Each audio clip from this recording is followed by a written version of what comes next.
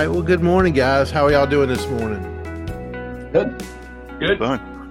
Wonderful, wonderful. Well, it's good to be back and good to be back on our podcast. We've had, I think, one postponement. It might have been two postponements that we had, and I know through the month of December we have we sort of took some time off there, but we're trying to get back on a regular schedule here. So it's good to see you all and good to come back to this morning. Not so good to speak on the topic that we have to speak on today, which is a recurring battle that we fight in our lives, which is the battle of sin in the Christian's life. But it is a reality, and it is a battle. So I'm looking forward to talking to you guys about this morning. As I was thinking about this yesterday afternoon, I was just re-looking over the reading and trying to wrap my mind around it again because it's been a few weeks since I actually read the chapters.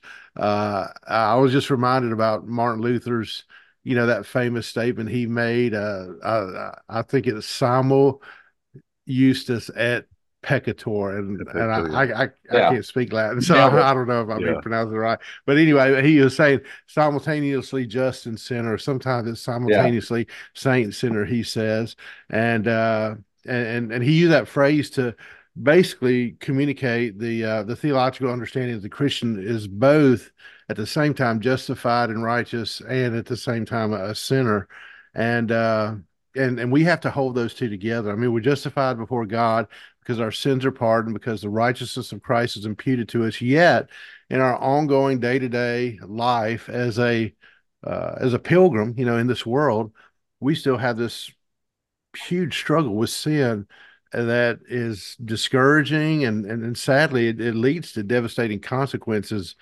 in the life. So, as we were thinking about these things that we're going to talk about today, and as I was looking at it, which Marvin, I mean, this really goes to what you're going to talk about at the very end, is how does a Christian who's justified in Christ deal with the continuing presence of sin? And I know that that's just been a question in my life that I've had to hold to. And usually the two things that I've tried to do, which really years, I guess it was years ago. I mean, right when we started in Ephesians, it really jumped out at me that one of the best ways you fight against sin is you remember who you are in Christ. I mean, Paul's writing in Ephesians 1, all these wonderful truths about how we've been redeemed, how we've been adopted, how we've been forgiven, we've been given all these spiritual blessings. Uh, what else? Oh, he says we've obtained an inheritance. And I mean, just tremendous descriptions of what we have in Christ by the grace of God. And basically, he's saying, your relationship to sin has been utterly changed, and how you respond to sin needs to arise out of how you understand who you are in Christ. And so that was something that was very helpful to me. Of course, I think as us being reformed, we've always held to one of the great ways we battle against sin is the means of grace, just knowing uh, that we need to be part of a church that is faithful to the gospel, that faithfully proclaims the gospel through all aspects of our worship, whether it's the preaching, the praying, the singing, even the fellowship. As we talk to one another, we encourage each other with the word. And but I tell you, here being in Ephesians chapter 6, another thing that I've sort of just tried to add to that I've seen is, even though, yeah, we understand who we are in Christ and we have the means of grace, but putting on that armor of God. And for me in my life, this has just been so helpful to me to come into this last part of Ephesians, that it really just says, I mean, we need that. We need that belt of truth, that breastplate of righteousness, that shield of faith, the helmet of salvation, the sword of the Spirit. And it truly is a battle. And that battle imagery Paul uses there is absolutely appropriate. We have to do battle against these things that would cause us to fall away from God. And it's a constant fight. And I know I read years ago, and I forget what Puritan it was, or I think it was more than one, who always said that once you come to know Christ in this world, that begins the long war, and you will fight that war until the very day the Lord brings you home. And for me, that just made a ripple in my brain, a ripple in my heart, that like, yes, it truly is. So, but praise be to God, because he gives us all we need to fight this. So even as we talk about this morning, this awful thing about sin, and we're going to talk about these three aspects of actual sins, how sins rise up. It's almost like the thing I think I messed it up in my sermon where I was talking about the nature of a dog and a cat, but even here you think about actual sins, original sins, the nature of our fallen selves are sinners, and so what do sinners do? They sin. And so we're going to talk about those actual sins that rise up from our nature. And then Will, you're going to lead us in talking about the punishment of God, which Marvin, in Sunday school you sort of tease that out. What better guy to do that than a guy who knows law, in this world, and knows about justice, and knows about consequences, and condemnation and rulings and things like that. And then Marvin, at the end, sort of what we're talking about, brother, help us to know as Christians, how do we battle this sin? How do we fight against this sin? So, brothers, I'm looking forward to this, even though this is a topic I wish we didn't have to talk about. I wish it didn't affect our lives whatsoever, but the reality of it is that it does. So let's move into this. So, Mike, do you want to lead us off? Mike, tell us about these actual sin. Tell us about the things we actually do that arise up because of our sin nature, because of original sin. Oh, brothers, before Mike does that, I thought that was my assignment. Yeah, I thought mine was Oh, 25. is it? Okay. Oh, it is. Yeah. It All is, I know is Marvin. I'm 24. It is, Marvin. I'm so sorry, man. I should look at my No, list. I was yeah. Instead of not seeing a face, y'all not going to see anything at all if that's not my if that's not my No, no, chapter. no. I've got it right here. Yeah, you are leading us off, man. So get right up in there. I apologize for that. And Okay, well, I am chapter 25, right? Yes, yeah, yes. And Yeah, Will, your you're at the spot has not changed. You're right there in the middle, brother. right, right on. yeah, right. And I want to give both you guys as much time as I can. In 23, boy, there's so much that I could bog us down for an hour, but I will try to fly Mhm. through this. I think there are some things that really do. I think there's some things that really do stick out in this, and I think that really help us to understand. But I like the title of the chapter here. He says, "Actual sin's the diverse, poisonous fruit of original sin," Mm. and I think that's very helpful. Diverse, particularly, because the chapter really deals with uh, the many ways in which sin affects our lives, and not only our lives, the lives of others as well, and most of all our relationship with God. Poisonous in the sense that I do like that word, and I think that Beeke deals with that very well in the sense that poison, when it enters, it does its damage by attacking the entire system. And I think that's what he says about actual sins as well, is not only do they take many different forms, but that they actually circulate not only through our body, but the body of our family, and even he says the body of our church in such a way that they have devastating effects. Um, that being said, let me again, as I said, try to go through this as quickly as I can.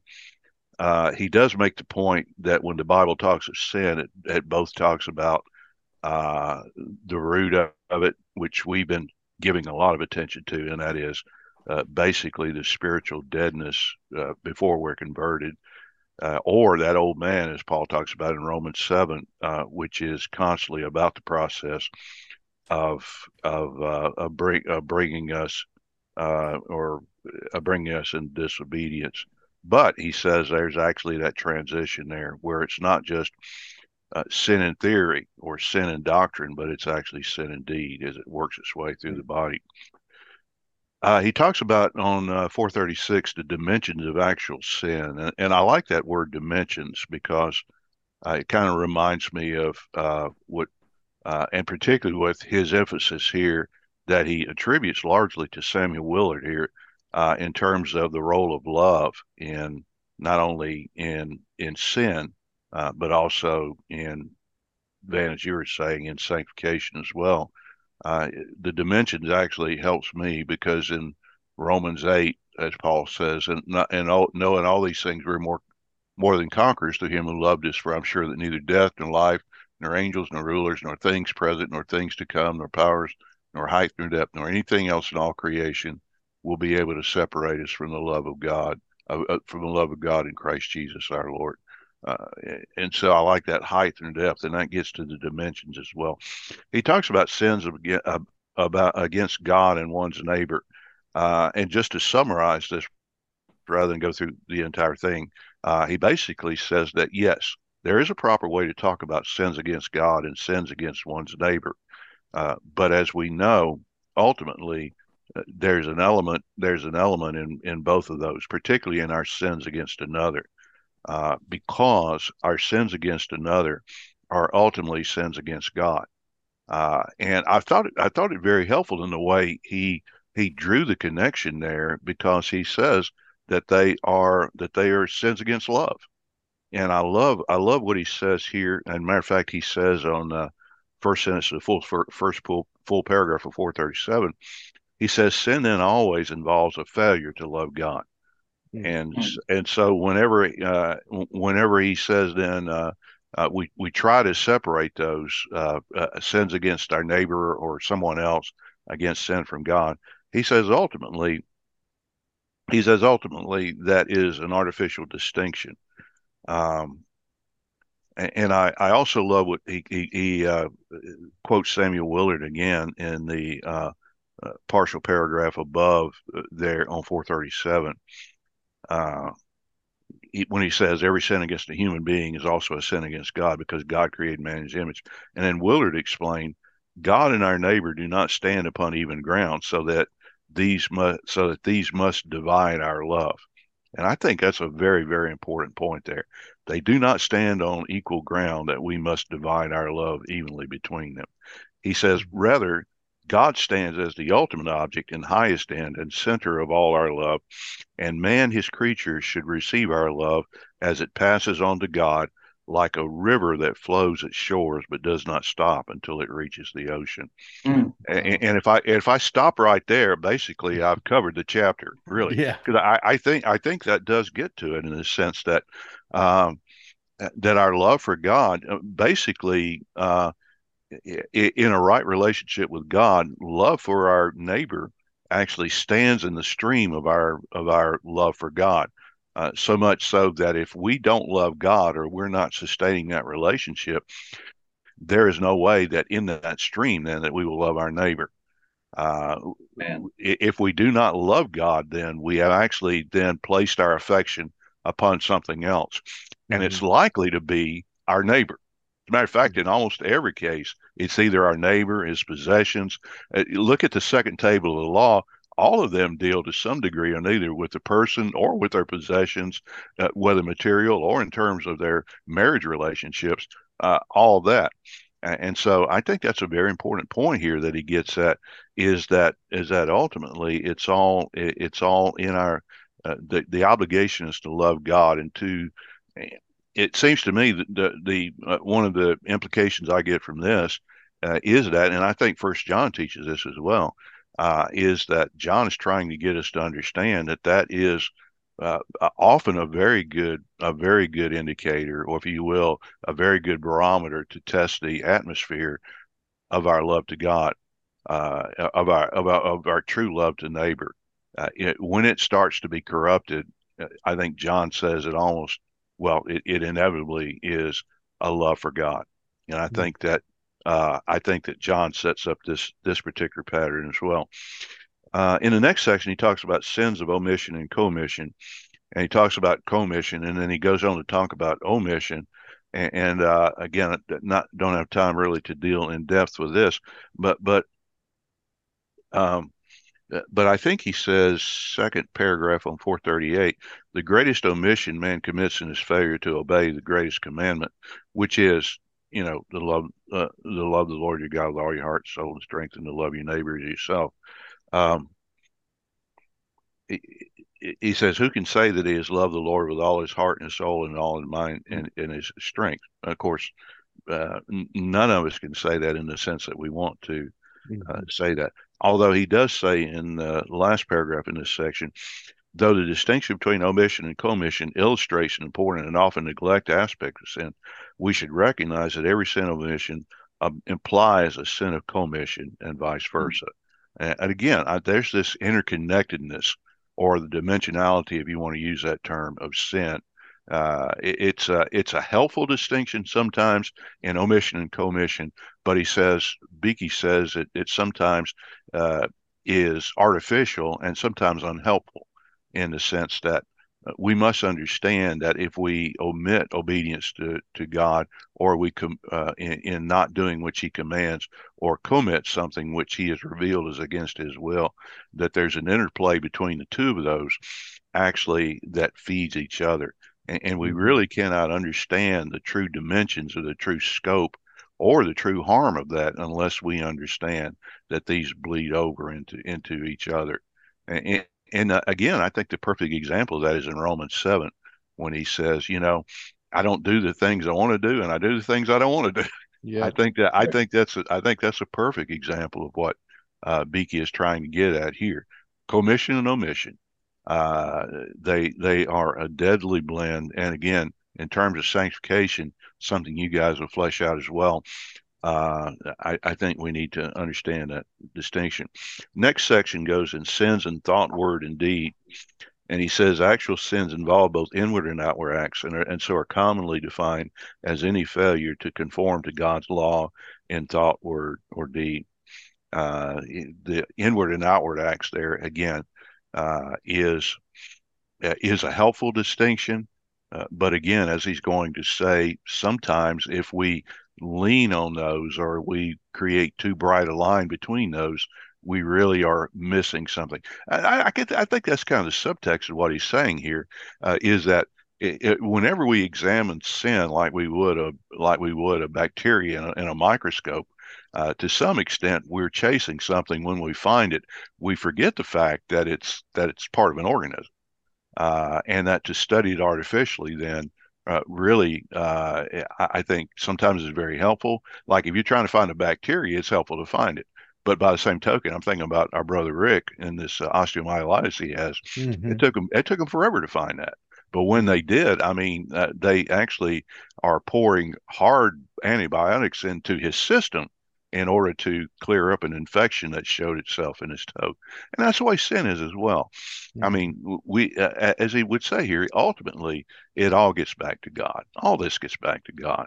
Um, we can talk about, and he talks about the social dimensions later, um, but on the top of 439, he says external acts of praise and worship do not please God when the heart is far from Him. And again, I mean, and this is a point he makes in this chapter that I like. We can sin in our worship. Mm-hmm. We sometimes give ourselves a break on that, and a lot of people do. I mean, they measure their spirituality against, well, am I worshiping, whether it's private or public? Most often it's private. Uh, but he makes the point that even and sometimes especially in our worship, can we sin against God? Because he's very clearly said the way he desires to be worshipped. And there again, it could be either a matter of commission or omission. There's that bleed over again, I think, even in our worship, where we can understand both parts of that as they're combined together. Second paragraph, 439, the Lord Jesus made it clear that the law is spiritual and demands righteousness from the inside out. And again, this is a second one that if I were just to read it and walk away, we would be edified on this. But I think this is very, very helpful. The Lord Jesus made it clear that the law is spiritual and demands righteousness from inside out. And that's why I think when Jesus talks about sin uh, and Jesus talks about the depths of sin, he uses the illustrations that we often cite in terms of murder, starting with hatred or maybe even resentment of another person, Mm-hmm. adultery, starting with a fleeting glance that should be fleeting, but yet it lingers. All these things start in the seed back there, and they develop into a nasty fruit because the law is spiritual. And that's what Jesus is saying there as well, in the sense that as we measure disobedience to the law, it's not just It's not just obedience to the bare commandment itself, which again is what not only ancient Judaism, but modern Judaism, at least Orthodox Judaism, that's what they do. They have their 500 some odd commandments, and the men some of them spend a vocation actually just uh, doing casuistry or building case law on these things, talking about how does this commandment relate to this. And it's a great intellectual exercise, but they actually miss the very heart of it when he says here the law is spiritual, and that is that the commandment itself has deep, deep roots, complex roots, and poisonous roots, diverse and poisonous, as Beeke would say here. And I think that when we're trying to get to this, and that's part of that idea about love for God being preeminent in this as well, that also comes back to play here in saying that law is spiritual. It is. It is a commandment that we understand, but ultimately it is a matter of a heart that's right before God. Uh, but he says, yet God does not focus exclusively upon the interior life. He demands that the words of a man's tongue be good and the actions of his hands be clean. Uh, and sin in any part of the human constitution provokes God's wrath. He talks next on 440 about the domains of actual sin. And I won't go into this because that would take some time, but basically he breaks down the Ten Commandments into the two tables, the vertical and the horizontal dimensions of our sins and our relationships. And he talks about in the domains of actual sin where it is. For instance, in the second commandment, sins regarding God's prescribed worship. People defile God's worship and insult his holiness when they add humanly invented images on forms of worship to what God has told us to do in worship. And he refers to this as a domain because it is, if you will, a compartment or a place where when we forget that the law is spiritual, and we begin to build a case law or begin to build structures as the Pharisees did against what is proper. And again, the Sabbath controversies where his disciples pluck weed and eat it, and he tells them about David and the showbread. Particularly, I've been reading through Luke's gospel, and again, the Sabbath controversies regarding healing. And all of this, Jesus makes it very clear to even in that that the Sabbath is for man's benefit, and so I think that's an aspect of that. The next section is diverse circumstances of actual sin.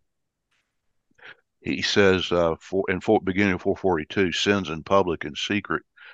Sins in public, I think we can summarize that by basically saying public sins are those which we can see.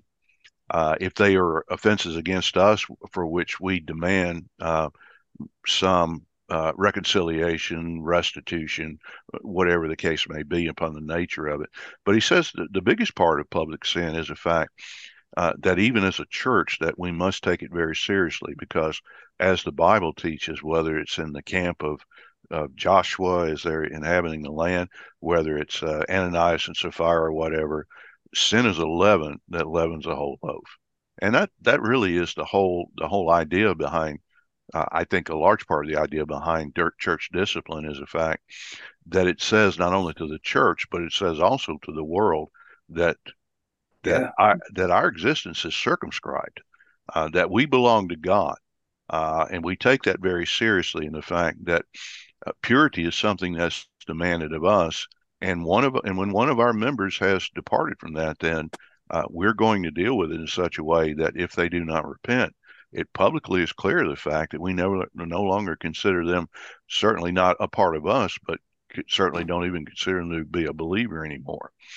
And so I think public sin, actually, he says very helpful here, is something that must be dealt with, not only because Jesus commands us to do it, but also just for the sake of the church. And also, if we want to put it in non-ecclesial terms, even in a family, public sin needs to be dealt with in terms of the poisonous effects that it has on the relationships of family, marriage families, husbands and wives, children, extended family, and so forth. He Yeah. talks about sins of individuals and societies. He says the Bible does talk about individual responsibility and accountability, which we've been largely talking about. But he says it does also talk about social sins as well. That is, sins of the community or sins of the group. Um, and as he says here, and I thought this was very helpful. Um, this is the third paragraph on 443. He says sinful societies exercise powerful means to conform people to their corrupt expectations. And he cites Romans 12 too, which I think that's the conforming rather than being transformed. And I think that's very Willem Telink. I think it's Dutch. I think I got close. Compared the world to a monster with three horns. And I have to read this. Number one, wicked traditions and customs. Number two, sinful celebrities and false models of success. And number three, a corrupt cultural system that uses promises of reward and threats of punishment to promote evil. And boy, I thought, of Yeah. course, this was written like what, uh, uh, 600 years ago. Years ago. Yeah. But I think it's dead on, and he really I think gets to the heart there of that of sinful societies, and that it not only is a real problem to which we contribute, but it has its own life within it. And particularly, I like his use of the word culture there, because culture literally means an environment in which things grow. We talk about cultures whenever we try to diagnose strep throat or something like that, or some other Mm-hmm. sort of illness. So it is also when we talk about culture and culture wars these days as Christians, we understand we don't avoid culture. Culture is the very environment in which not only do we live, but we live with others. And so, if we do not promote the highest values and do not enforce those either by regulation or by spirit upon others, then we can't live together, not in any meaningful or in a way that is not destructive. And he goes on in the next paragraph. It says that's true of churches as well. Churches themselves actually can have besetting sins or those that are part of them. And of course, he cites the seven churches in Revelation to that effect. And I think that's the case as well.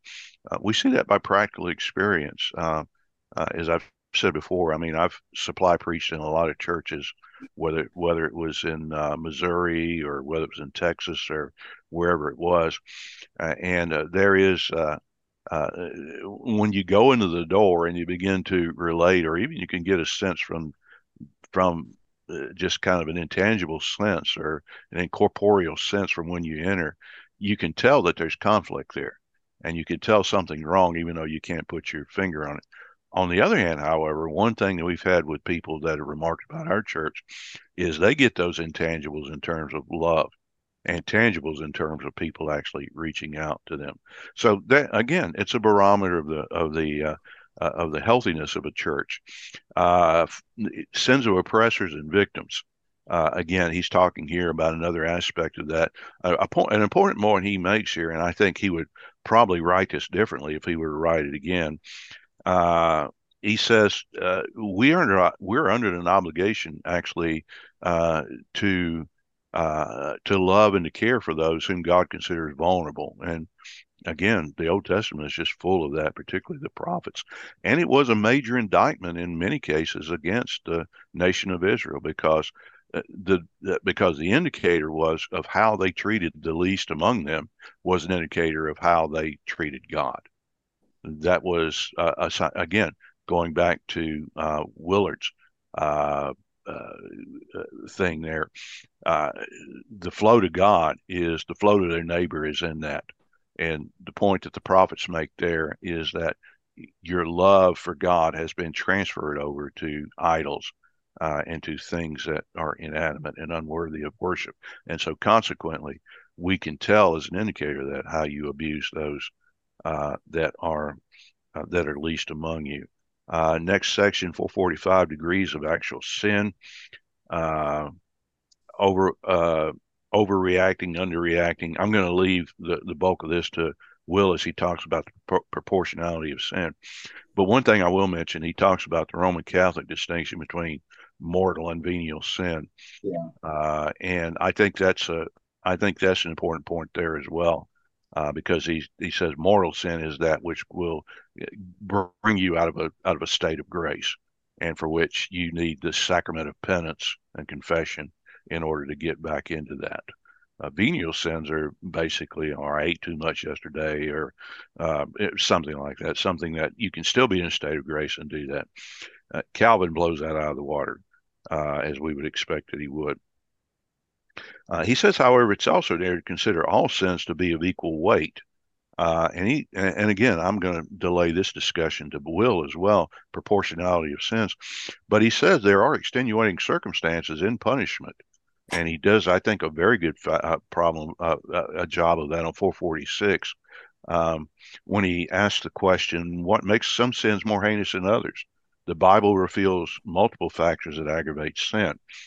He says the person of the sinner, the person against whom one sins, the extent of sin's action, the perversity of the sinner's reason, the height of the sinner's defiance, the depth of sin's abnormality, the holiness of the sinner's situation. It is a disservice to God and to each other have a have a flat book or flat plane view of sin as all sin is equal, when in reality it's not. Uh, there are some sins that are more extensive and are, I think that Beeke would say here, there's sins against light. I think that although he doesn't say it, that's the way I would put it. Really, the greater punishment for sin is to sin against light. If you know to do something or to not do something and you do it, and you begin to develop a callous or hardened conscience and heart as a result of that, the deeper you go into that, the more extensive the penalty should be. As Jesus says again in the Gospels, he talks about the cities of Galilee, Bethsaida and so forth, and said, be more tolerable in the day of Sodom and Gomorrah than it is for you. Well, Sodom and Gomorrah were a mess. I mean, again, we cite them these days in terms of the perversity of our own culture. But the sin of the cities in Galilee was that they sinned against light. Jesus was the light, and they refused the light. So I think that's very helpful. And again, that's it. We're toward the end. I Well, took way more than thank you that. so much, brother. One thing I do want to point out, very, very important. You quoted him, Marvin, as you were going through. Willem, or as you said, proper pronunciation, Willem Willem, yeah, Tillink or Teelink. He's a Dutch author. You spell his last name Teellinck. His book, The Path of True Godliness, is in a series that Reformation Heritage Books has republished. They're doing a lot of Dutch reformers, and it's in a series called Classics of Reformed Spirituality. These books are all about the doctrine of sanctification, and I would say if I could make it required reading, that everyone get that. I think it's about 300 pages, but oh, it's going to be some of the best 300 pages you have ever read on the doctrine of sanctification. Again, the name of the book is The Path of True Godliness. You can go to Reformation Heritage Books. It's heritagebooks.org, yeah, and you can find that book there. And Reformation Heritage Books is nonprofit, so you can always find the best prices on those. I would highly recommend anyone listening to this pick up that book and just make it a point to just work your way through that on whatever reading schedule you could. Your soul will greatly profit from it. So, yeah. Well, as a good podcast would say, you'll put a link in the show notes, right? well, I'll send it to Michael Quintez and see if he can do that. I don't know how to do that stuff, There again. Good but enough. yeah, Good enough. I can do that. I can do that. Well, let's turn the corner. Will, let's talk about the punishment of God, Will. And I think when people think about that, when people say, "Does God punish sin?" Yes, God punishes sin. They're automatically thinking about the ultimate condemnation of the unforgiven sinner in hell. But there's so much more to that. So, brother, help us to understand more of these dimensions when we talk about the punishment of sin by God. Sure. So Marvin was talking about how there is a difference between original sin and actual sin, and that actual sin was the fruit of original sin. Right. And then went Yeah. into all this detail about the differences in degree and dimension of sin. Now we're moving on to talking about punishment. And I like the opening line of the chapter. It says, just as God is blessed and the source of all happiness, so sin is accursed and the root of all misery. Yep, it's good. God's word teaches us that sin is a Pandora's box that, once opened, unleashes a flood of evil upon the world. Hmm. And so the promise from the beginning of Genesis was that if you eat of the fruit, you will surely die. And that's where we are with the punishment of sin. The punishment of sin is ultimately death and separation with God. So there's two aspects to it. The first is it's the pain of loss and the pain of, sorry, I just had it and I just lost it. Loss of communion. Thank you. Pain of loss. Oh, wait, that wasn't. The pain of loss and the pain of sense is the two different aspects of sin. And so when it's talking about the pain of loss, it's the loss of communion of God. And then there's also the infliction of pain under God's wrath. And so it goes back to that scripture in Matthew where Jesus says, depart from me, for I never knew you. And you who workers of iniquity, they be cast into hell. So there's two different aspects to it. One is you're losing that connection with God. And that goes all the way back to the garden. God was dwelling with his people. And when they committed that sin, they suffered that loss of communion with God. And then the second aspect of it is the infliction of pain under God's wrath. And that's where we see you're not only being separated from God, but you're separating from God into a place of torment. Thomas Aquinas said, insofar as sin consists in turning away from God, its corresponding punishment is the pain of loss. But insofar as sin turns inordinately to the immutable good, its corresponding punishment is the pain of sense, the loss of beatific vision of God and the infliction of the pains of hellfire. So then it goes on to talk about how sin breaks communion with God. God is light, and in him there is no darkness at all. So because God can't be in the presence of sin because he's holy and he's just and he's good, then we who commit sin are separated from that. But sin also provokes God's wrath because he's just.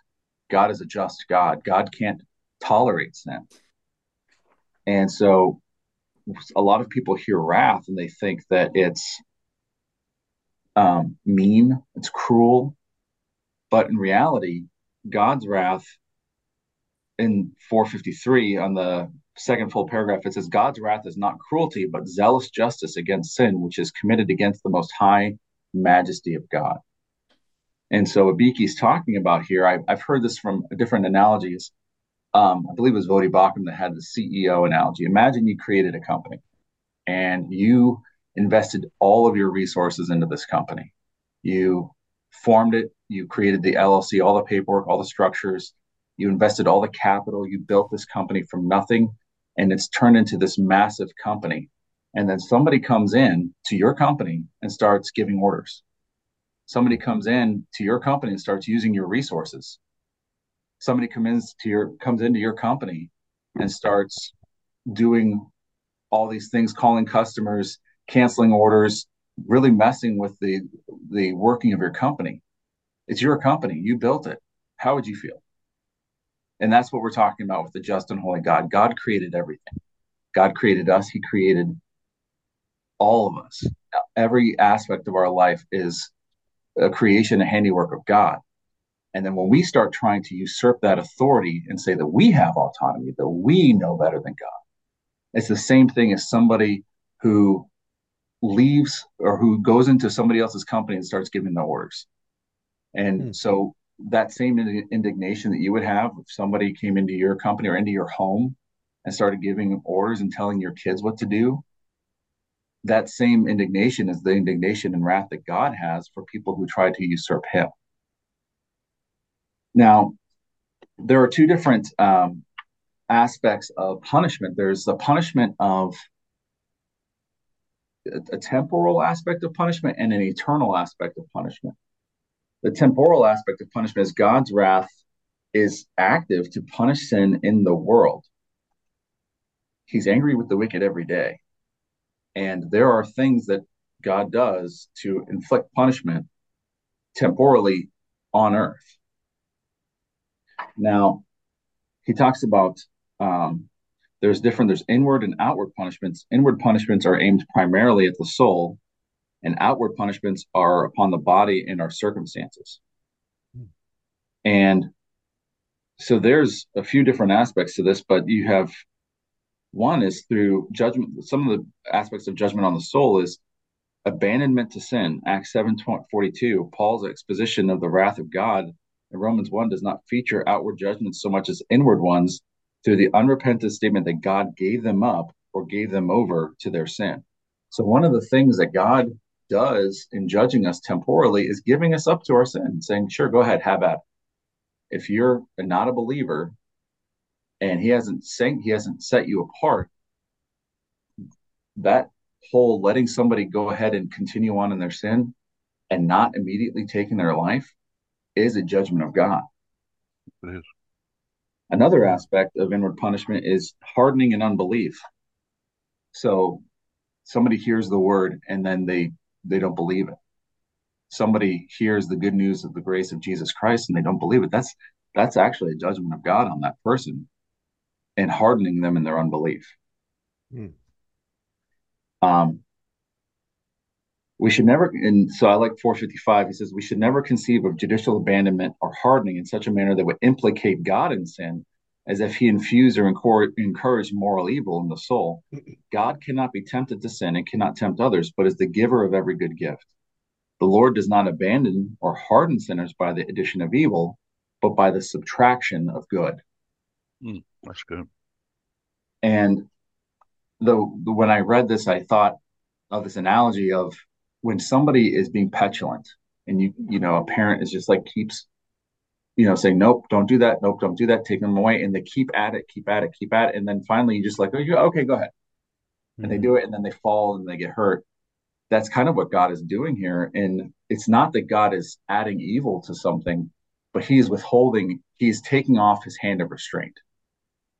Does that make sense? Like that God is not, he's just taking off the good constraints that he's placed on us for our own protection, and is allowing people to sin, allowing people to go into that judgment. Yeah, in other words, it's not a positive working of sin or evil in the heart. It's just God, like you said, taking a step back, just withdrawing. He doesn't actually have to add anything to it. Right. And what I thought of was that it's a mistake to think, again, this goes back to this theory of moral neutrality. People think that they're morally neutral and that there's either evil, they have a choice to do evil or a choice to do good, but really we are corrupt. We're totally depraved people who desire no good thing. And it's only through the grace of God that we can be made righteous. So it's not as if God is taking a morally neutral person and punishing that person. God is just choosing not to bless or not to rescue somebody who is already morally depraved, somebody who's morally corrupt, and totally corrupt, somebody who is already set in a fixed direction against God. God is choosing not to, by God's choosing to punish that, he's not adding on to their evil. He's just not restraining them anymore. Yeah. Does that make sense? Yeah, it does. Yeah. Would that be related to culture then? Not just an absolutely. individual, but actually the group of people. And it goes back. Yes. Yeah. So doesn't he say like it's a subtraction of good? He's subtracting that common grace that all. Yeah. That common grace. And so you see that when you see corruption, when you see somebody like in Romans 1, where they've just given them up to a depraved mind, it's not God inflicting evil, it's God withholding the good things. And so it helps you understand, one, every good thing that we have in life, any kind of moral aspect to our lives, is nothing short of the grace of God. Exactly. And when you want to talk about an atheistic society or a society that has no God in it, that's the chaos. That's the ultimate corruption that we see. Any bad thing you see in society is a society that where God's restraining hand has been lifted. Mm-hmm. And it's kind of a silly thing, but I don't know if y'all have seen Batman Begins. Have you seen that Say movie? again? All right, you'd have to remind me who the villain is in that one. Batman Begins is with Christian Bale. Oh, I did see that one. Okay. He goes to the League of Shadows and he's Okay. being Yeah. taught by Ra's al Ghul. And at the end, have you guys seen the end of the movie? Because there's going to be a spoiler alert here. Because this is what I thought of when I read this. My Yeah, my I've Batman seen it. career ended, I think, in the 80s or 90s when Okay, who was the so guy? The Nicholson guy was the Joker. I think that was the last Lay it so out. Batman Tell us. movie I saw. so so anyway, they're I'm on out this of train. touch. Here's the setup. It's the end of the movie. Batman's trying to keep Ra's al Ghul from completely destroying Gotham, right? And so this train is heading into Wayne Tower, which is the center of the city, and he's about to like essentially ruin the whole city. And he's fighting with him on the train, and he gets Ra's al Ghul in a submissive permission, but he's not killing Ra's. And he goes, Ra's al Ghul looks at him and says, "See, you're not willing to do what needs to be done." Like he's basically baiting him into trying to kill him. And he says, "I don't have to kill you." He goes, "But I don't have to save you either." And he jumps off the train and lets Ra's al Ghul just like die in the crash. Hmm. And that's kind of what God is doing here is Yeah. that God is saying, I don't have to save you. Or it's like, I'm not killing you. I'm not inflicting this punishment or I'm not inflicting this evil upon you, but I don't have to save you either. Yeah. And so when I read that, my mind immediately went to that scene in Batman Begins where he's like, Well, that's I don't have really to save you, good. but I don't have to save you either. Well, is that also the grounds upon which we can say that there's no contradiction between when the Bible says that God hardened Pharaoh's heart and Right. Pharaoh hardened his own heart. It's the same thing. Yeah, it's It's the exactly same thing. the same. Yeah. It's the same thing. And Just different aspects of it. right. Now here's a more difficult concept. So we're moving on from punishments through judgments on the soul, where God's hardening people's heart. God is abandoning people to their sin. But also, there is punishments through the body and judgments inflicted in very real ways temporally. There's a lot of illustrations here. And this is something we really have to be very careful about in Yeah, Reformed we do. theology because We really do. there is a charismatic Pentecostal teaching that kind of says if you are experiencing any bodily affliction, then there's some kind of unrepentant sin that you have to repent of. There's something that you've done. It's kind of like what Job's friends said to him at the beginning of Job. There must be something you've done to invoke God's wrath here. And that we see in Job that's not the case. Sometimes we don't always know why God is allowing us to go through affliction, but we can trust that he is good. Mhm. So, but there are times though where judgments on the body can be an affliction, or the affliction can be a judgment on the body. Um, there's a lot of scripture references to where God can bring famine to a region by infestation or drought. He gives examples in Leviticus 26:19 through 20, Deuteronomy 28:22 through 24, and 38 through 39. Another thing is God can attack the basis of a nation's wealth, leading to economic disaster in Isaiah 19:5 through 10. And God can use a people to suffer military defeat and conquest in Deuteronomy 28:25 through 26, and Isaiah 13:17 through 19. He can destroy public works, places of worship, and infrastructure. He can subjugate people under tyranny and oppression. He can scatter people as exiles from their homes. God can open the door for violent crime and injustice to increase. He can send wasting and disabling illness. So if sinners do not repent, then the Lord can simply kill them. Death is the fate of Adam's descendants. It is God who executes this final temporal judgment upon mankind.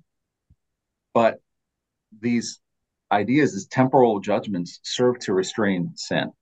Mm-hmm. So the question becomes, and this is one of the questions at the end of the chapter, the question is, how can someone discern whether his sufferings in this life are judgments sent as punishment of his sins by an angry God?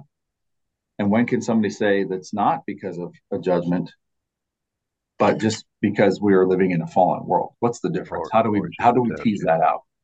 Yeah, that's a great, and I think that I think this is kind of like my chapter as well. It's not an either or; it's a both and. Because even temporal judgments upon the body indeed have an effect upon the soul, and vice versa. Again, you cited Job, and I think that's a great example to cite. But again, the two of those work together. I think we need to be very careful, as you said, about not jumping to conclusions uh, the, as the people did around Jesus on the man born blind. They had that theological philosophical discussion there. Uh, but I think that the mixture of those two, and that's again because of the complex nature of it, the mixture of those two is that if you get one, you get aspects of the other as well, it seems to me. Right. And I think really what it comes down to, this is where I had to wrestle with it from reading the whole chapter. It talks about the conscience, Yeah, and exactly. Exactly. on an individual level, on a Right. societal level, you can see, Right. just take a step back and detach from your society and look around you and see, does my society honor the Lord or does it not? Yep. And if it's not Mhm. honoring the Lord, you're going to see temporal aspects of punishment on your society. But in an individual level, this is where the conscience comes in. If you have been saved, if you have been redeemed by the blood of Jesus, then the affliction that you may be suffering, unless if your conscience is clear before God that you haven't done any kind of sin to justify any kind of affliction, then you can have the assurance that it's not a sin, but a temporal affliction because we live in a fallen and broken world. Right. And also think about this: God does not punish you without letting you know that you're being punished, right? Like you're not Yeah. going to you're not going to experience some kind of affliction without an immediate recognizing from the Lord. If the Lord is really, if you've been saved, there isn't Yeah. going to be this affliction without some kind of knowledge of this is what the cause is. Does That that seems make to be what sense? Hebrews is saying. Yeah. It refers to chastisement and says it's something that you recognize. It's not pleasant, but you know when it's happening. I think you're on good ground in saying that. Yeah, and Beeke wrote in here. I mean, I think he used the phrase notorious sinner. So it's Yeah, basically you're talking about someone who, I mean, it's very clear they are living a life of full on sin in one way or form or fashion. He said that basically you can look at that and you can know that that is the justice of God being meted out by way of punishment. Now it may be other things as well, but he Exactly. said it's safe to say that we can glorify God for his justice in that situation, being what it Right. is. And I think even like you said, going to the question you asked, I think the sinner can realize that if I am living my life, I've drifted from the Lord in my relationship with him, and I'm entering into grievous sins, continual sins that maybe all three of you guys have approached me about, and I'm basically turning a deaf ear to you, and I suffer tragedy in my life and affliction and things like that. Well, I think it's safe to say we know God is doing this temporal punishment here because of my sins, but I don't think we can say, well, he may be doing 50 or 500 other different things as well. But right, it is clear, I mean, my sin calls for that, and when he metes it out, it is a result of that, his justice in my life, which equals, the punishment for sin temporally. right. And I think that it's important to note too that have even just having the thought of, is this an affliction from the Lord? You wouldn't have that if you didn't, how to put this, you wouldn't have that thought unless there was some kind of reason to. You know what I mean?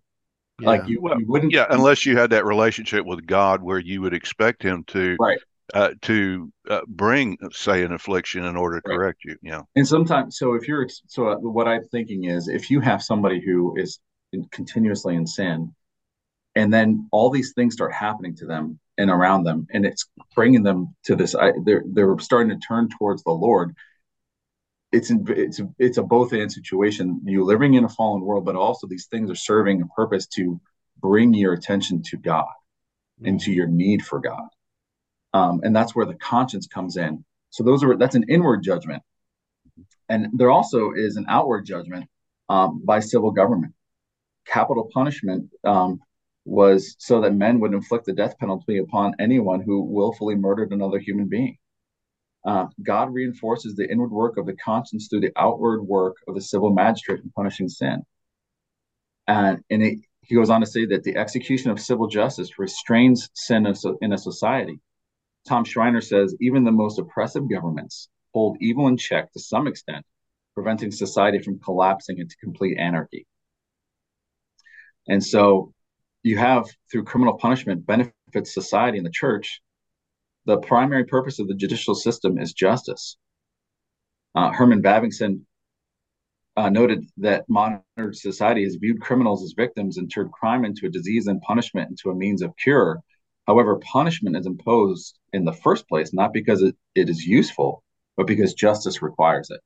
And that's something I can tell you on a personal level, things that I've experienced in court is that there is this major trend of trying to justify crime by saying, well, it's circumstantial, it's addiction, it's all these things. But really, at the heart of it, it probably is that to some extent, but also it's a violation of the law.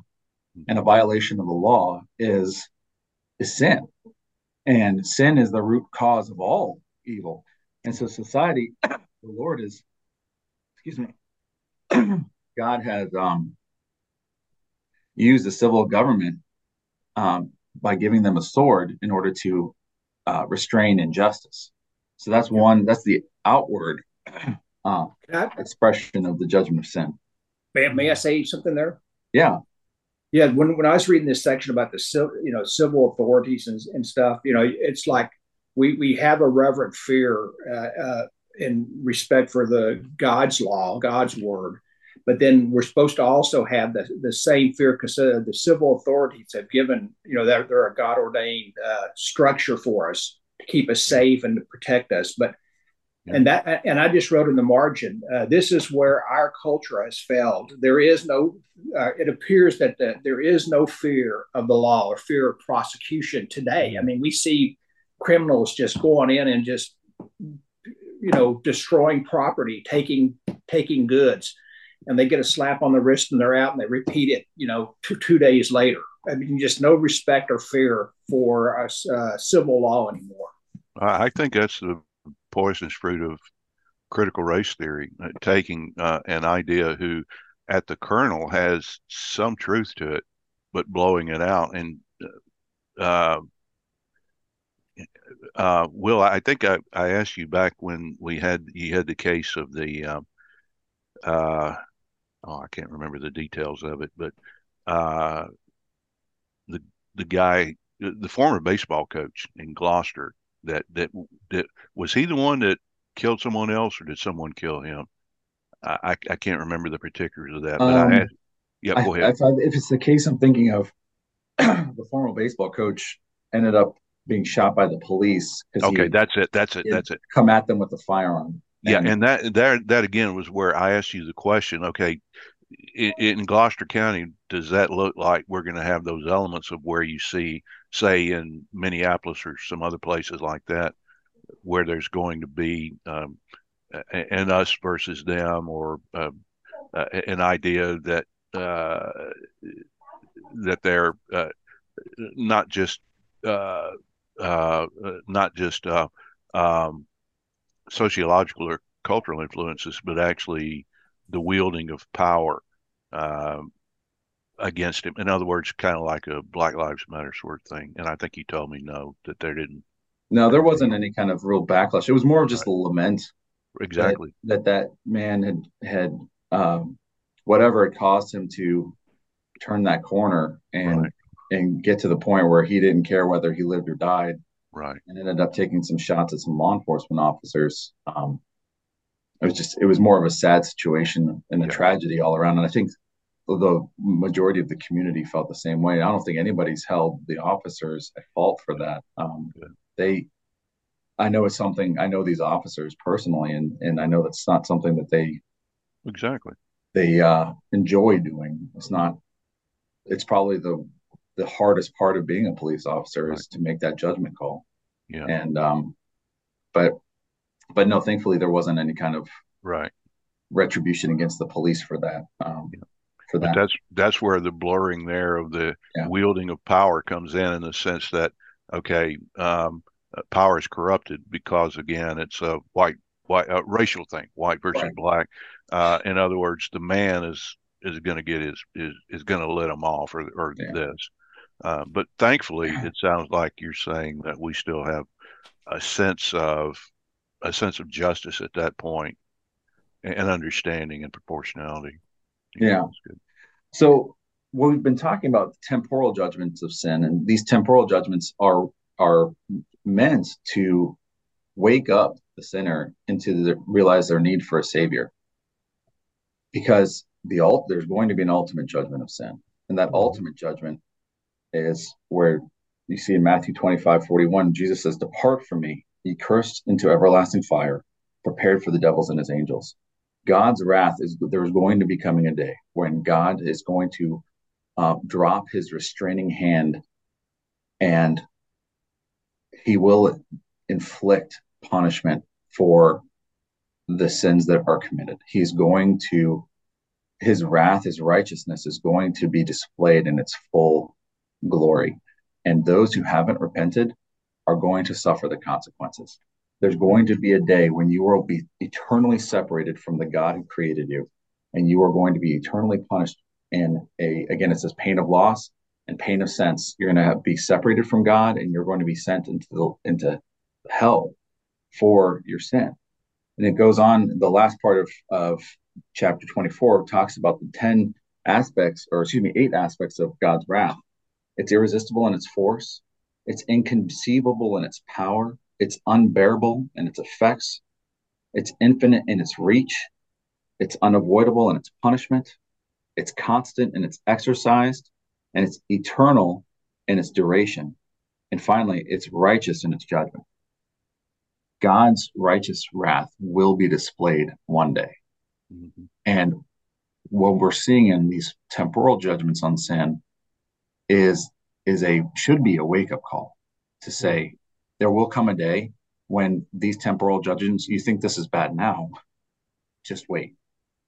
And that should cause the sinner to repent and trust in Christ, and it should cause the Christian to be motivated to evangelize and to get out there and to spread the gospel, because faith comes by hearing and hearing by the word of God.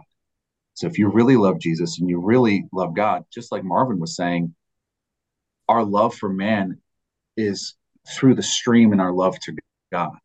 Mm-hmm. And one of the sins of omission that people commit, even in the church today, is to not tell other people about Jesus.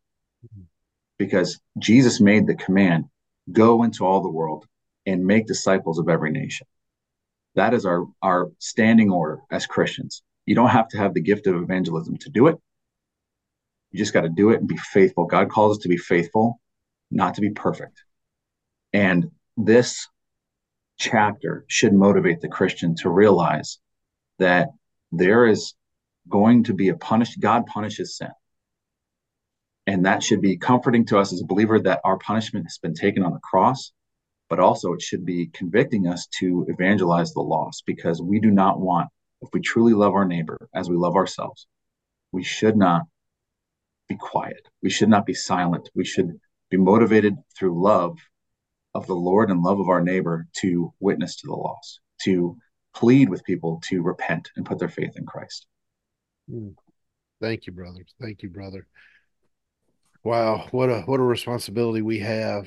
So we should love our neighbor and go out to them and give them this gospel that will save them from this, especially this final thing you've talked about, this unending sense of loss and unending punishment that they will face.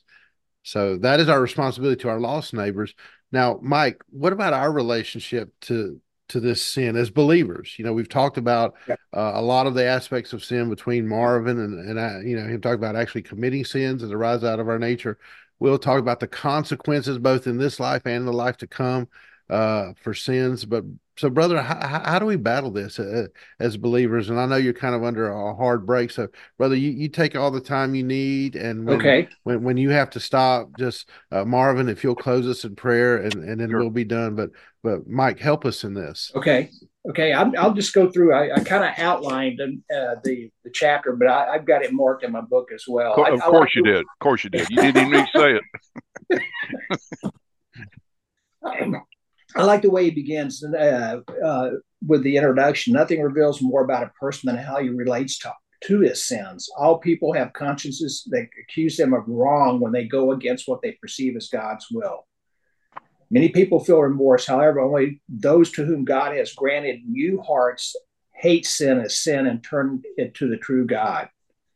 Yet even they are mixtures of sin and righteousness in this life. They are regenerated and are being sanctified, but yet have not been glorified. So he goes into the believer's response, all believers' response to sin, and he starts out with what should our response be to sin? And he starts out by saying in that first paragraph, to encounter God is to have one's sins exposed. I mean, that's to me, that's when your sins are exposed, or when you see how sinful you are compared to a righteous and holy God. I mean, that to me, that's the first thing you see when you're regenerated. You say, man, I am so filthy. I'm so sinful compared to the holy and righteous God that he is.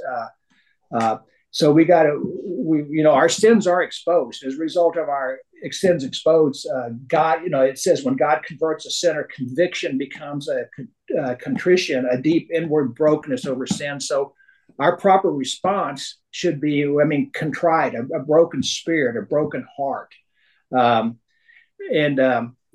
he goes on regarding the believer's response. He said God cares little about ornate buildings. His favorite temple is a person who is humble and broken under his word. So once we're convicted of our sins and we see it, and we come to hate sin, the evil of the sin, then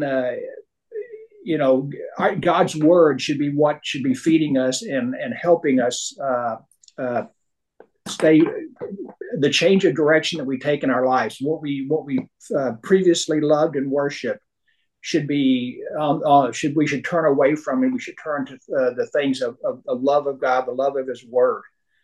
But however, he warns, he said, whatever route God may bring sinners to His Son, all true members of God's kingdom have this in common: they are poor in spirit. We're still poor in spirit, and we need to remember that. And he highlights Christ's church. He also brings the church in. Christ's church is not a proud people, but a bruised reed that Christ tenderly nurtures by His Holy Spirit as He brings justice to the nations. So, he's channeling a little Richard Sibbes there, the Puritan, bruised reed. Yeah. Then he says, therefore, we may summarize the believer's response to sin as humility. And then he quotes Wilmus A. Breco. He says, humility issues forth from a right judgment of oneself, the humble acknowledgement they have sinned and come short of the glory of God. They are worthy of having been cast into hell long ago. So the essence of humility, the loneliness of heart, he said it pose both pride that puffs up and the heart of arrogance and the despondency that casts it down and despairs. Then he goes in, okay, so we know how we stand against a holy and righteous God, how we look at that. But then there's the actual confession of sin. Confession of sin continues to characterize the believer's life after conversion. So the confession of sin is a continuous thing. We are sinners. We have that. I like how in the chapter, was it the first chapter 23, when it talks about the corruption of the body and stuff. We still have corruption in us because we live in a fallen world and we're not fully glorified yet. We're still going through sanctification. So we continue to sin, but our confession of our sins should be a characteristic of our life. If we're a true, genuine believer, our life should be characterized by confession of sin. And again, it is the church. The church also is a local body of believers. The church should be confessing its sins as well. To see, and we don't hide our sins. Rather, we shouldn't be covering up our sins or hiding in deceit. We should be confessing our sins, and what we should be hiding is we should be hiding in the mercy of God, and that's what he says here. We should be hiding in God's mercy. And then he goes in, talks about a true child of God or the children of God walk in the light. Walking in the light means conducting oneself in obedience to God's command, especially the command to love one another. However, walking in the light does not mean living without sin, but confessing one's sin when the light of God's word exposes them. So again, to me, that implies that for a genuine believer, our response to sin should be that, I mean, we have a love for God's word. We have a discipline to be in God's word, to read his truth, to have God reveal his truth to us. And as a result, the reading God's truth exposes us to our sin. It brings to light where we're sinning. He goes on later on in the chapter. I kind of jumped to some of the comments he made at the end. To be aware, I mean, that's why part of when we go to corporate worship or in our Bible study, hour before that, we're hearing God's word. And it's making us aware of God's law, God's truth, and how we should be living our lives, the daily living, Christian living. It exposes us to, or makes us aware of, and sometimes, as others have said, and even me, you hear God's truth preached from the pulpit, and it stings you, and you say, "Hey, man, that's me. That's what I'm doing." And then a repentance. So we have the change, then we have the confession, but it's the repentance. And I couldn't find it, I didn't have time, but when we repent of sins, there should be the humble response to sin goes beyond confession. It includes a heartfelt repentance of sin. And earlier in our readings in previous podcasts, we talked about we really need to understand what the essence of true repentance means. And so I wish I had that bookmarked. I could go back there, but I can't remember it off the top of my head. But the gospel message demands repentance for salvation. And then he says saving salvation or saving repentance is not just a change of beliefs or religious decisions, but a complete reorientation of one's reorientation of a person by grace. And then he brings in the larger catechism, the Westminster larger catechism on question 76, what the meaning of repentance in a manner that we can analyze according to motives, its source and acts. And then he goes into the divine source of repentance, the motives of repentance, and the essential acts of repentance. Yeah. And well, see, I'll just repentance marks the beginning of the Christian's life and characterizes all the way through the end. So, confession of sins, seeing who we are against a holy and righteous God, the confession of our sins, but being repentant of those sins. Having a true repentance of our that we have sinned, and when we sin, what does that do to our relationship with our Holy Father?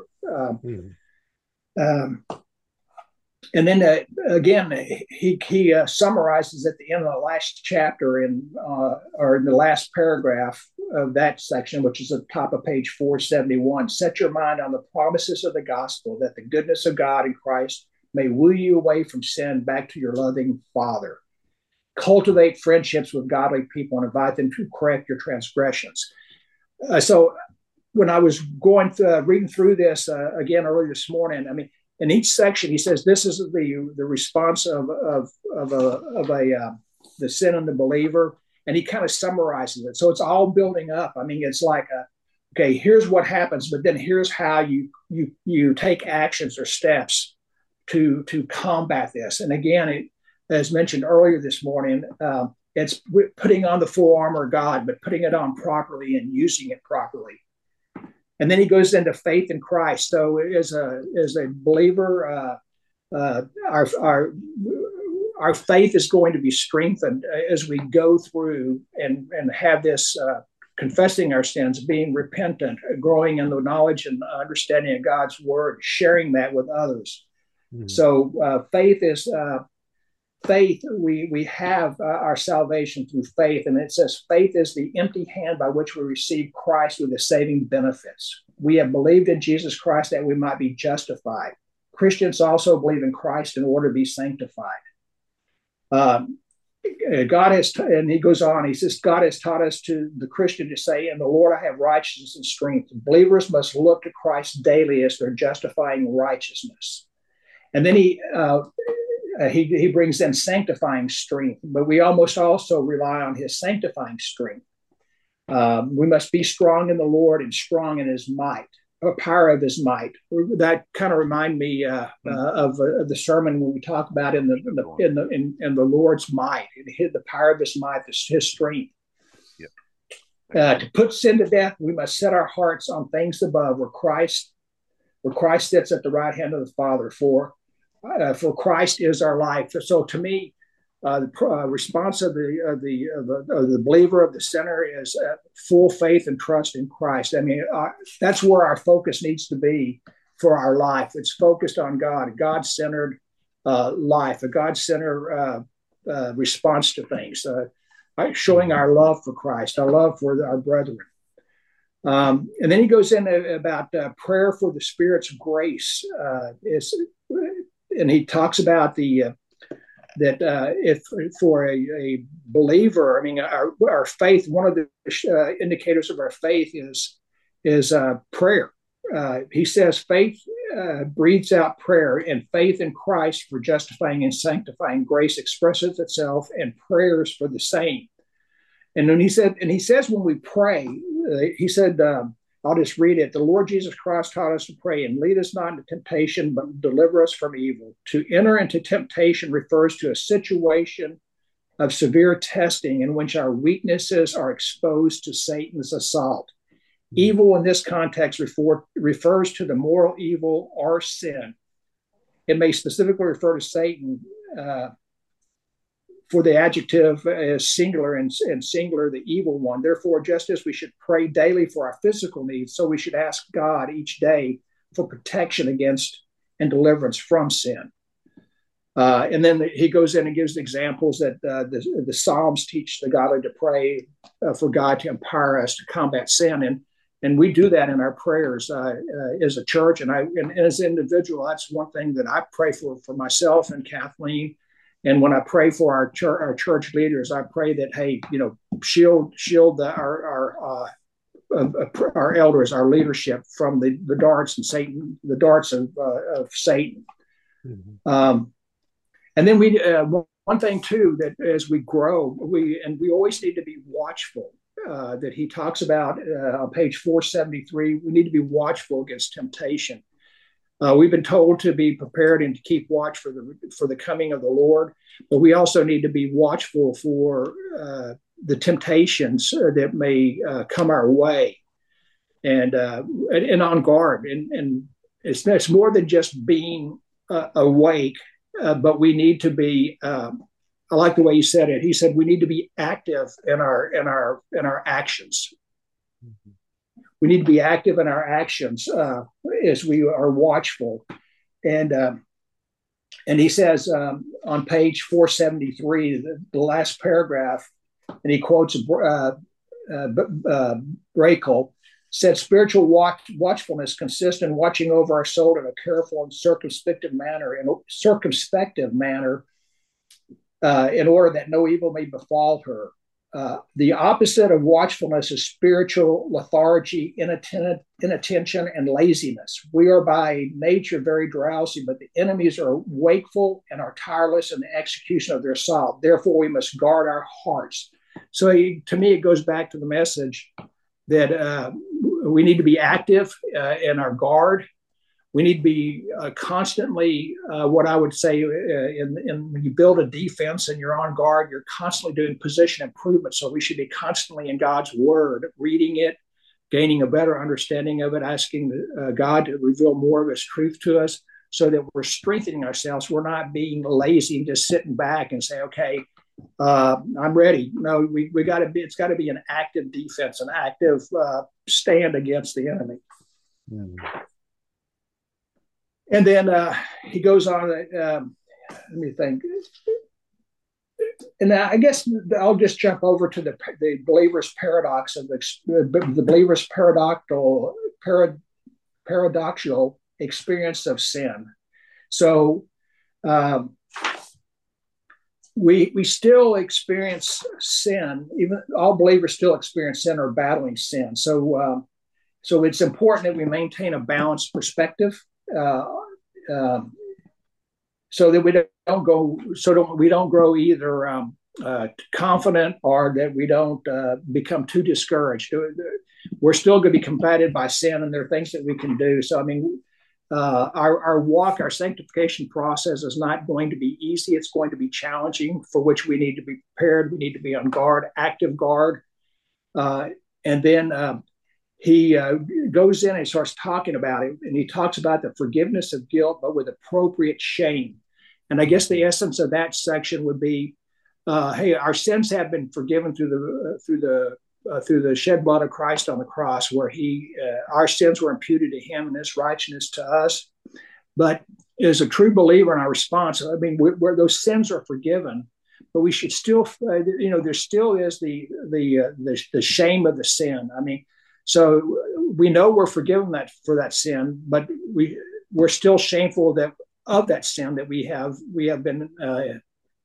committed. We're shameful what we did, and how that reflected on our relationship or impacted our relationship. But we got to remember that God loves us, and we're shameful of that event, and we remember the shame it caused. And we remember the consequences of that, and that helps us in our active defense, really, against further temptation. We know their shame, we know their consequences, and the previous two chapters that Marvin and Will were talking about. One thing that struck me is that with that sin, it's like a ripple effect. It's far-reaching. We never know how far-reaching our sin is. We know that it's a violation against God and His laws and other individuals, but that it's like dropping a pebble in a pool, and those circles just continually go out. We never know how far-reaching our sins is, and the most important thing is it's a violation of God's commandments and our holy heavenly Father we need to remember, which is the first thing, but also the individual. But there may be extended family members, children, relatives of relatives. I mean, it's just like a chain, a ripple effect. That's what came to my mind when we were talking about that. Mm-hmm. But this shame that we feel includes, he says on page 476 towards the bottom, then this is not a shame that includes a fear of rejection, but a shame mingled with the freedom and security a believer experiences because his sins are forgiven. Believers are on a new path, the road of holiness leading to eternal life by the free grace of God, but still they're ashamed of their past, as John Murray said. And then we know there's the deliverance from sin's domain, but a remaining corruption. And that kind of goes back, we still have that corruption in us. We have been delivered from the dominion of sin, but our bodies are corrupt. We still live in a fallen world, but we're walking in newness of life. But we're still going to be tempted. We're still going to have those time periods where we're challenged. But we're no longer under sin. We're no longer a domain of sin, a domain of darkness under the rule of Satan. But we're under the love of Christ. We're under grace. We're under grace. We're no longer slaves to sin, but to our Lord and Savior Jesus Christ. So it's under grace, and our hearts experience as well as the shame. Our hearts also experience conflict and disappointment with themselves at times. And again, we need to remember we're under grace now. We're no longer dominated by Satan or sin. So Christians live in the painful paradox of salvation begun but not completed. They love God and his righteous law, for he has set them free from the reign of sin, but they still find sin and evil in themselves as they wait for their full redemption and glorification. Indwelling sin would not hurt them so much if they did not truly love God. And that's important. I mean, for one that truly loves God, that sin is going to hurt them. I mean, it's going to make them feel shame. And the more we are refined, the more as God prepares us through the refinement, through the sanctification process, our hate and just for sin should grow more and more. Okay, and he says, well, Mike, would you mind if I just finish that paragraph? Because sure. that is such a meaty paragraph. Yeah. He says, this can be a comfort to them, for the inward battle between holy love and sin evidences a true conversion.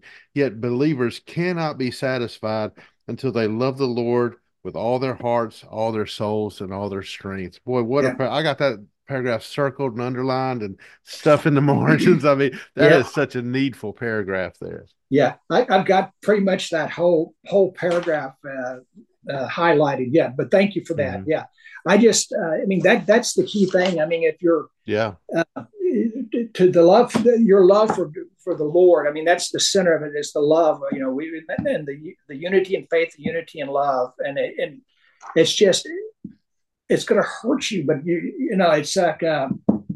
It's going to be a battle. It's going to be a battle, and to me that shows the true conversion. I mean, because if you see an individual at sin and it doesn't, they don't think about how it impacts the relationship with a holy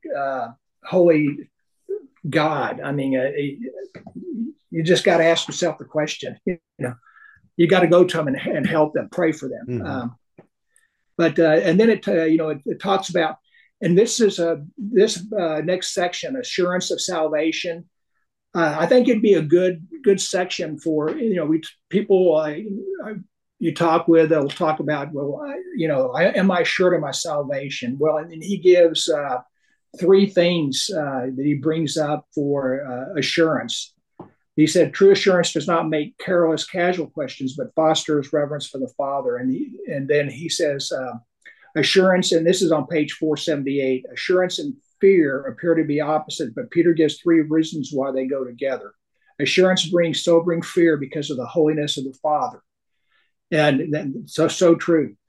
And then he says, the more we stand assured that the holy God is our Father, the more our hearts will fear him like a childlike reverence mingled with love for the majesty, his holy majesty.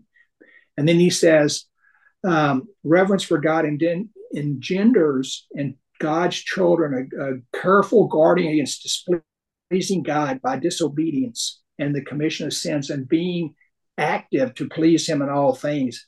Again, it highlights the relationship, but it's an active relationship of love and obedience and dependency. The second thing he says, assurance brings grateful fear because the price of our redemption. Again, the precious blood of the Christ of the Lamb, without blemish and without spot. We should be in awe over the terrible cost of our salvation. It reminded me, Van, of your message. I don't. It was it this past Sunday or 2 Sundays ago where you said, think about your salvation. But when you think about it, do you think about it in this way? And one of them is the terrible cost of our salvation. Mm. And then the third, he said, assurance brings a careful fear because of the condition of our assurance.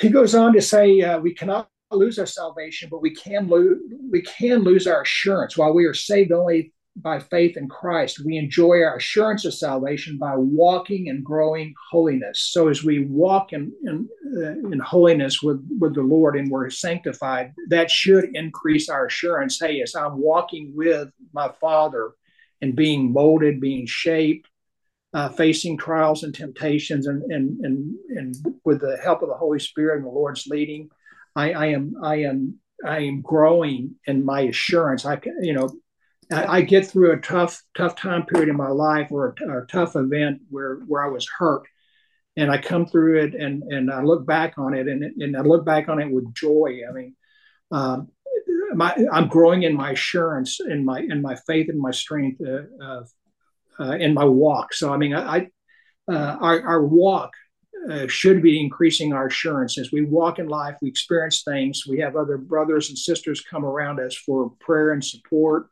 and helping us through this. That should increase our assurance, of our assurance. And that thought that was a good point.